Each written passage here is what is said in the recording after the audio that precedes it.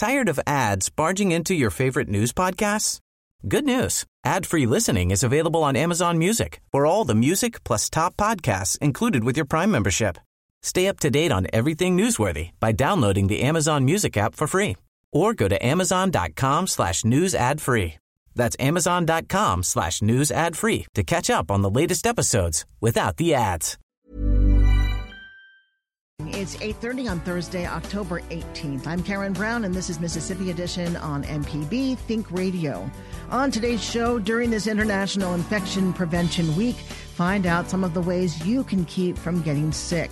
Then there will be a whole lot of shaking going on today during a statewide earthquake drill. And we'll hear how the opioid crisis in the Mississippi Delta is growing. But we're past that. It's time to talk about it. Our kids are dying. And in our book club, a son talks about a book his father wrote more than 40 years ago that spoke of the Jim Crow South, the civil rights movement, and a painful relationship with his brother. Will Campbell's Brother to a Dragonfly. That's all coming up. This is Mississippi Edition on MPB Think Radio.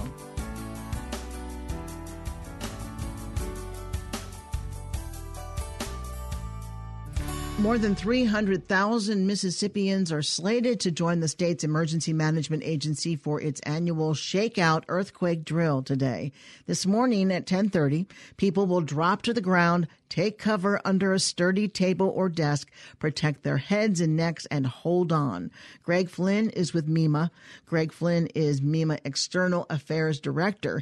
He tells MPB's Desiree Frazier Mississippi is known for tornadoes, hurricanes, and flooding, but earthquakes are a real threat that requires preparation. It's so important. We do this in conjunction with the Central United States Earthquake Consortium every October to raise awareness for the hazards of an earthquake. And at 10:18 later this morning, we want everybody in Mississippi to practice the drop to the ground, take cover under a sturdy table, and hold on until shaking stops, because earthquakes are a threat here in Mississippi, believe it or not. We really don't think about earthquakes here. Has there been one recently? We've had small ones recently. They happen up in the Tupelo area. They'll happen up around northwest Mississippi, and I know a lot of folks in the Jackson metro area will recall a couple in Madison County a year or two ago. So they do happen. Most of the time they're very light, but we do have the possibility of sitting on that big New Madrid seismic zone up in the northwest part of the state to see a major earthquake, much as we did back in 1811 and 1812. Not that any of us are around to remember that, but they can and will happen. Is there one that's predicted, or is there we may have one within 10 years or anything like that? Well, that's the one thing that really worries us the most as emergency managers, because this is the one hazard that is unpredictable. Scientists, for as great as they are, have no ability to predict when an earthquake is going to happen. So when it happens, it's going to be a no-notice event. And we want people to just be aware that it is a possibility, because at first you're going to say, what is that? But as soon as you realize, oh my gosh, that's probably an earthquake, we want you to get to a safe spot and know what to do. As we say, don't freak out, practice the shakeout. Has this been proven to work in areas where there are earthquakes that are very severe? Absolutely. This was taken from out west in California. This has been the standard protection, and it has worked for their earthquakes in the past.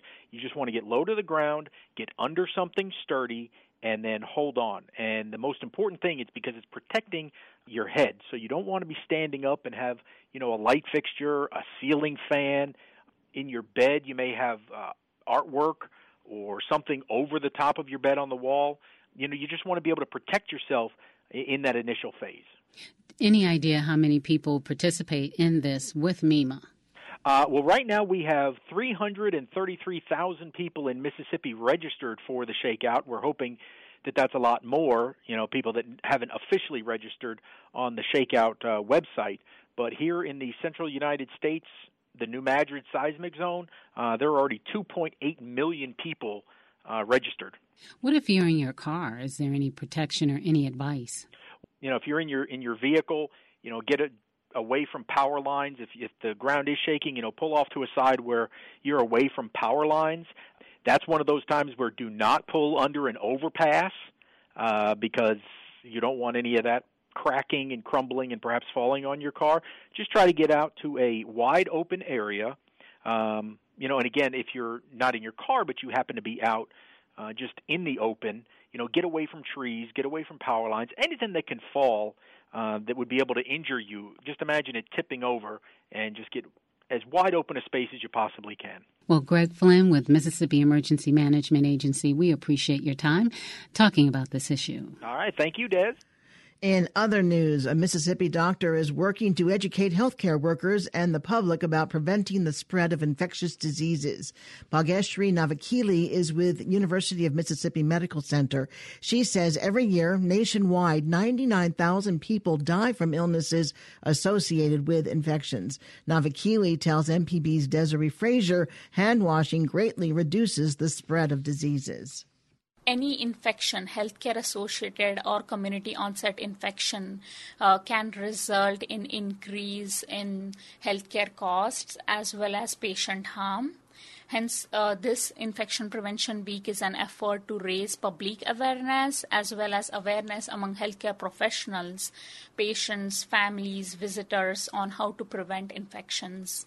And healthcare-associated infections are currently actually the leading cause for death in the hospital, and it's estimated per CDC that 1 in every 25 hospitalized patients can get an infection, and around 75,000 of them can die from these infections.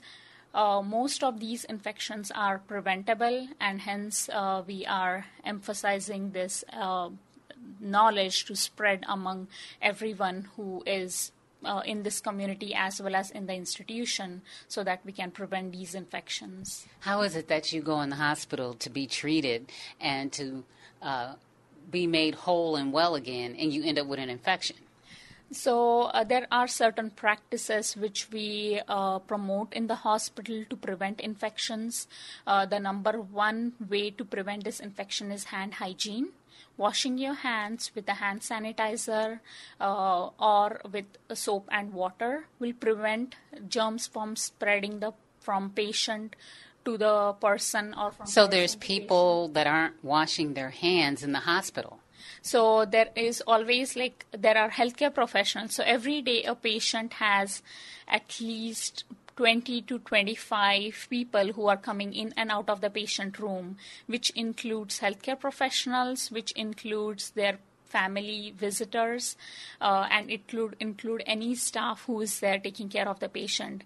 And even if some of them miss to wash their hands while going in or coming out of the patient room, that increases risk for infection. There are other things which increase risk for infection, like medical devices, when they have urinary catheters in place or IV lines in place. So that's why we emphasize to healthcare teams as well as to patients to ask questions that, do we need this medical device still in? And if it's not necessary, it needs to be taken out as soon as possible. What are the most serious infections that you find in the hospitals in Mississippi?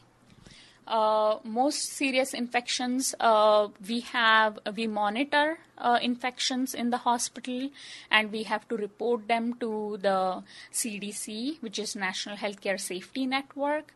And the infections we usually monitor are any central line associated infections, any catheter associated infections like urinary catheter associated infection, the MRSA, bloodstream infections. We have Clostridium difficile. It's a bacteria which can cause really bad diarrhea if you had received antibiotics in the past. So, and surgical site infections. So these are the top common infections, and the numbers, like the ones it can vary, which one infection might go up and down. However, these 5 infections are the most important causes of healthcare associated infections, and we monitor them, and we have multiple strategies to reduce these infection rates. UMMC's Dr. Bhagashri Navakili with our Desiree Frazier. To see our team's updates throughout the day, follow MPB News on Twitter. Coming up, we'll hear how the opioid crisis in the Mississippi Delta is growing. This is Mississippi Edition on MPB Think Radio. Today, a reader, tomorrow, a leader is a quote all about the power of reading. And on October 25th, we want you to celebrate that power as we read for the record. Show your support for literacy for every child in Mississippi and take the pledge to read the book, Maybe Something Beautiful, on October 25th. Log on to our website, mpbonline.org, for more information. And on October 25th, let's read for the record. This is Mississippi Edition on MPB Think Radio. I'm Karen Brown. Mississippi is seeing a rise in drug overdoses related to the abuse of opioids. In the Mississippi Delta, MPB's Alexandra Watts reports on how communities are responding to this growing problem. Kelly Koenig remembers getting a phone call about her son Wiley. It's the chief deputy for the Washington County Sheriff's Department calling me. And I answered the phone and he said, "Kelly, I just want you to know that we have your son." And I said, "Is he okay?" And he said, "He is now. We found him passed out in the Double Quick parking lot in Leland with a needle sticking out of his arm." He said, "Thank God you didn't see what I saw. Thank God you didn't see what I saw." Koenig is a public defender in Greenville and familiar with the damage opioid abuse can do. In 2010, Koenig's son Wiley was injured in a boating accident and was prescribed prescription opiates to manage the pain. He became addicted and started stealing pills from a friend. Koenig confronted Wiley, who confirmed her fears. I mean, this was such an amazing, sweet young man, kind and loving, and I had such high goals and dreams, and to think that my child would steal from anyone is like a sucker punch. And I asked him, and he admitted it. And he said, "Mom, I have a problem." According to Stand Up Mississippi, a statewide initiative to end the opioid crisis, Mississippi is 5th in the nation for the number of opioid prescriptions written annually per capita. In 7 of the 18 Delta counties, there were more opioid prescriptions written than people. Jeff Dunn works at Denton House, a recovery center in Greenwood. He's seen an increase in addiction to prescription pills and heroin, a cheaper, more accessible drug.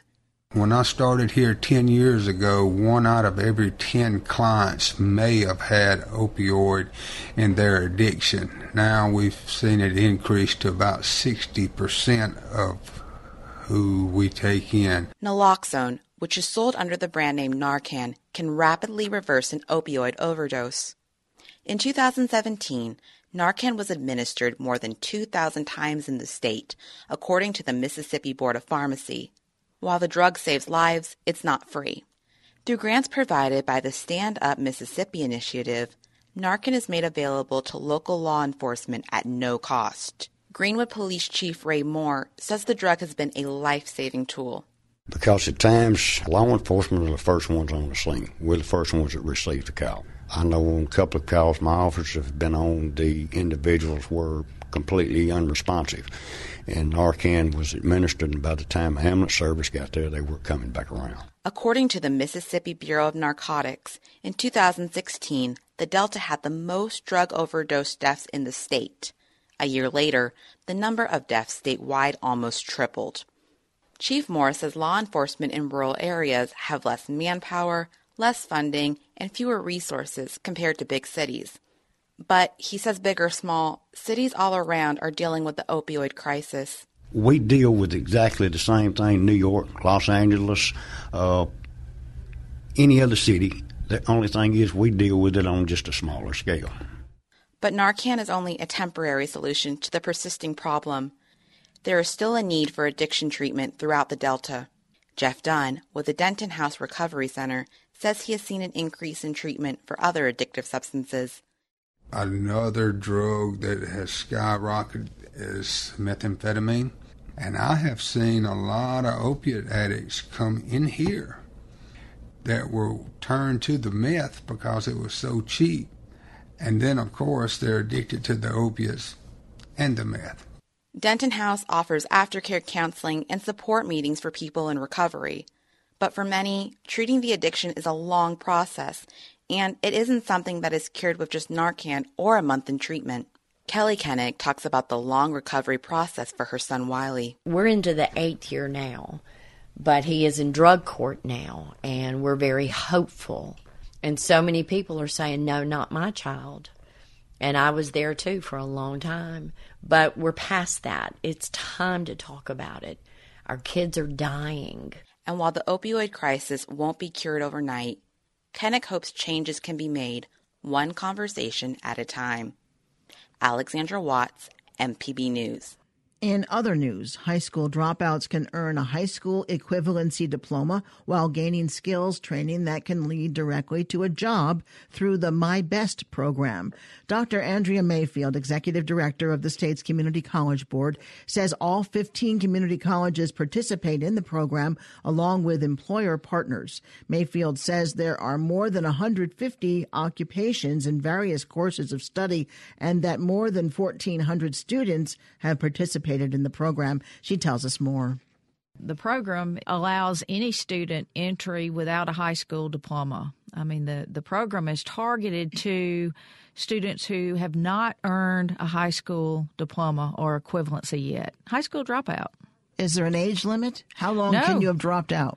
Anytime. That's the beauty of the program. In fact, most people are already considered your non-traditional student. They're adults. They're adults, but it doesn't matter. If you're a high school dropout, then you are eligible for this program. Now, you're being trained for a specific trade, so to speak, but you're also earning your GED? That is correct. As part of My Best, this is actually a workforce solution, is what it is. And as part of the solution, this particular program focuses on preparing people for the high school equivalency while also simultaneously training them for an occupational skill. What difference does it make if someone has their GED as opposed to not having it? Well, when we hear the word GED, that is the actual test. That is the actual company. And we have endorsed several different companies. We endorse the GED, the HiSET, and the TASK. And then we also have an alternative pathway. So what is that diploma called? I thought it was called a GED. It's called a high school equivalency. You've had events this week. You have a bunch of events today at the various community colleges. Yes. They're called different things, like a festival or a celebration or a homecoming parade. So are you using these particular events to let people know about My Best? This is a success story, and this is a celebration that each community college is showcasing. And they're showcasing the student success as being a participant and a completer of My Best, because now they've made a complete difference in their quality of life. They're on the pathway to financial independence, and it's quite remarkable. Dr. Andrea Mayfield. For a list of events, visit mccb.edu and click the My Best link. Tune in tomorrow for more on the My Best program. Coming up in our book club, a son talks about a book his father wrote more than 40 years ago that spoke of the Jim Crow South, the civil rights movement, and a painful relationship with his brother, Will Campbell's Brother to a Dragonfly. This is Mississippi Edition on MPB Think Radio. Mississippi students are going to the polls this month to participate in a mock election for the upcoming Senate race. Teachers, there's still time to register students for the Promote the Vote initiative, which provides a variety of fun ways to learn about civic engagement. If your school or class is already registered, let the voting begin. Deadline for submitting votes is October 26th. More information at mpbonline.org. Brought to you by MPB and the Mississippi Secretary of State. This is Mississippi Edition on MPB Think Radio. I'm Karen Brown. Today's book club features a new reprint of the late Will Campbell's book, Brother to a Dragonfly. Originally written 41 years ago, it was first released 25 years later with a foreword by Jimmy Carter. This new version, released on the 25th anniversary of its original publication, or actually it's a reprint, features a foreword written by Congressman John Lewis. It's a story of Campbell's experiences in the Jim Crow South, the civil rights movement, and a painful relationship with his brother. Author Will Campbell's son, Webb Campbell, tells us whether Will grew up witnessing racist behavior around him. That's something that he was exposed to, I think, I've ventured to say, virtually on a daily basis. His father was, for that day, a relatively enlightened man. His mother was not. Despite many of his siblings and cousins and other relatives witnessing exactly what he witnessed growing up, he took a very different turn. I think that made a deep impression on him. He had a couple of elder relatives who I think saw things through a different prism, and they talked about it at some length, and I think that carried with him throughout the rest of his life. It should be noted that Will D. Campbell was a prolific writer, and yet Brother to a Dragonfly is the book that really galvanized a portion of our population. Why do you think that's the case? My father would often refer to himself as a writer of rare books. Brother to a Dragonfly was certainly his most critically acclaimed book, but it's not a book that I think, in relatively speaking, has enjoyed a particularly widespread audience. So, whether it's had a galvanizing effect, perhaps, and I think to the extent it did, it really goes back to, how folks are aligned. And what Daddy tried to do, and I think was successful with the book, was to bear witness to a very critical time in our nation's history, from the mid-'50s to the late '60s, obviously the backdrop being his witness to the civil rights movement, and then intertwined with a very, very painful personal story involving his relationship with my Uncle Joe, who died at 46 under very tragic circumstances. There was a deep divide, and there may still be, in the country at the time, and the time being '77 when the book came out, on the issue of race. And that tends to be a polarizing topic. It certainly was in the 50s and 60s. I think it still was when the book came out in the late 70s, and I think it still is today. As a child, what do you remember? Your father was exposed to death threats. Were you aware of any of that? I was not. The primary time frame when I now realize that was going on was in the 50s, and I was born in 1959. There were certainly threats associated with my father's time at Ole Miss, which was in the mid-'50s, 54 to 56. Both my sisters had been born by then, Penny and Bonnie. My mother was a very young mother at the time, and those threats were very real. I don't think that necessarily, or at least directly, played a part in my father's departure. He was the chaplain at Ole Miss at the time. I can't believe that, as a father myself, that it wouldn't have entered into his mindset in terms of just protection of his own family. But this is the way it was. In retrospect, I have enormous appreciation for what I was exposed to growing up, but in the moment, it wouldn't be accurate for me to say that I fully understood it or that I, in fact, fully appreciated it. But there were some tremendous experiences that people ask me with some frequency, what was it like to be the kid of Will Campbell? And, some of the stories that kind of pop in my mind are things like, my father was very close friends with Waylon Jennings, and I come home from college, and Daddy says, Waylon wants me to handle the christening of his son Shooter, and do you want to go? I said, sure, I'll go. And we walk into Waylon's house, and the first person I see is Muhammad Ali. Those types of experiences are memorable, but then again, there are a lot of much more mundane, more traditional experiences that most people have the good fortune to experience with their father, and that's just hanging out. We were both big baseball fans. I played a little baseball growing up. It was very rare when my dad would miss one of my baseball games. And on that note, let me say that Will Campbell wrote Brother to a Dragonfly 41 years ago. He was a finalist for the National Book Award. He received the National Humanities Medal from President Bill Clinton. The foreword to the book, the 25th anniversary of this book, was written by President Jimmy Carter. And this new reprinted edition of the book, the foreword is written by John Lewis. So certainly a notable man and a notable book, Brother to a Dragonfly. And we've been speaking to Will Campbell's son, Webb Campbell. Thank you so much, Webb. Thank you, Karen. Stay tuned to MPB Think Radio for a full slate of Mississippi-based programs all morning long. Coming up at 9 o'clock, it's Creature Comforts. Then at 10, it's MPB's all-new show, AutoCorrect. And at 11, stay tuned for Southern Remedy, Kids and Teens. We want to hear from you. Let us know what you think about a story or send us a news tip by visiting MPB News on Facebook and Twitter. I'm Karen Brown. Join us again tomorrow morning at 8:30 for the next Mississippi edition, only on MPB Think Radio.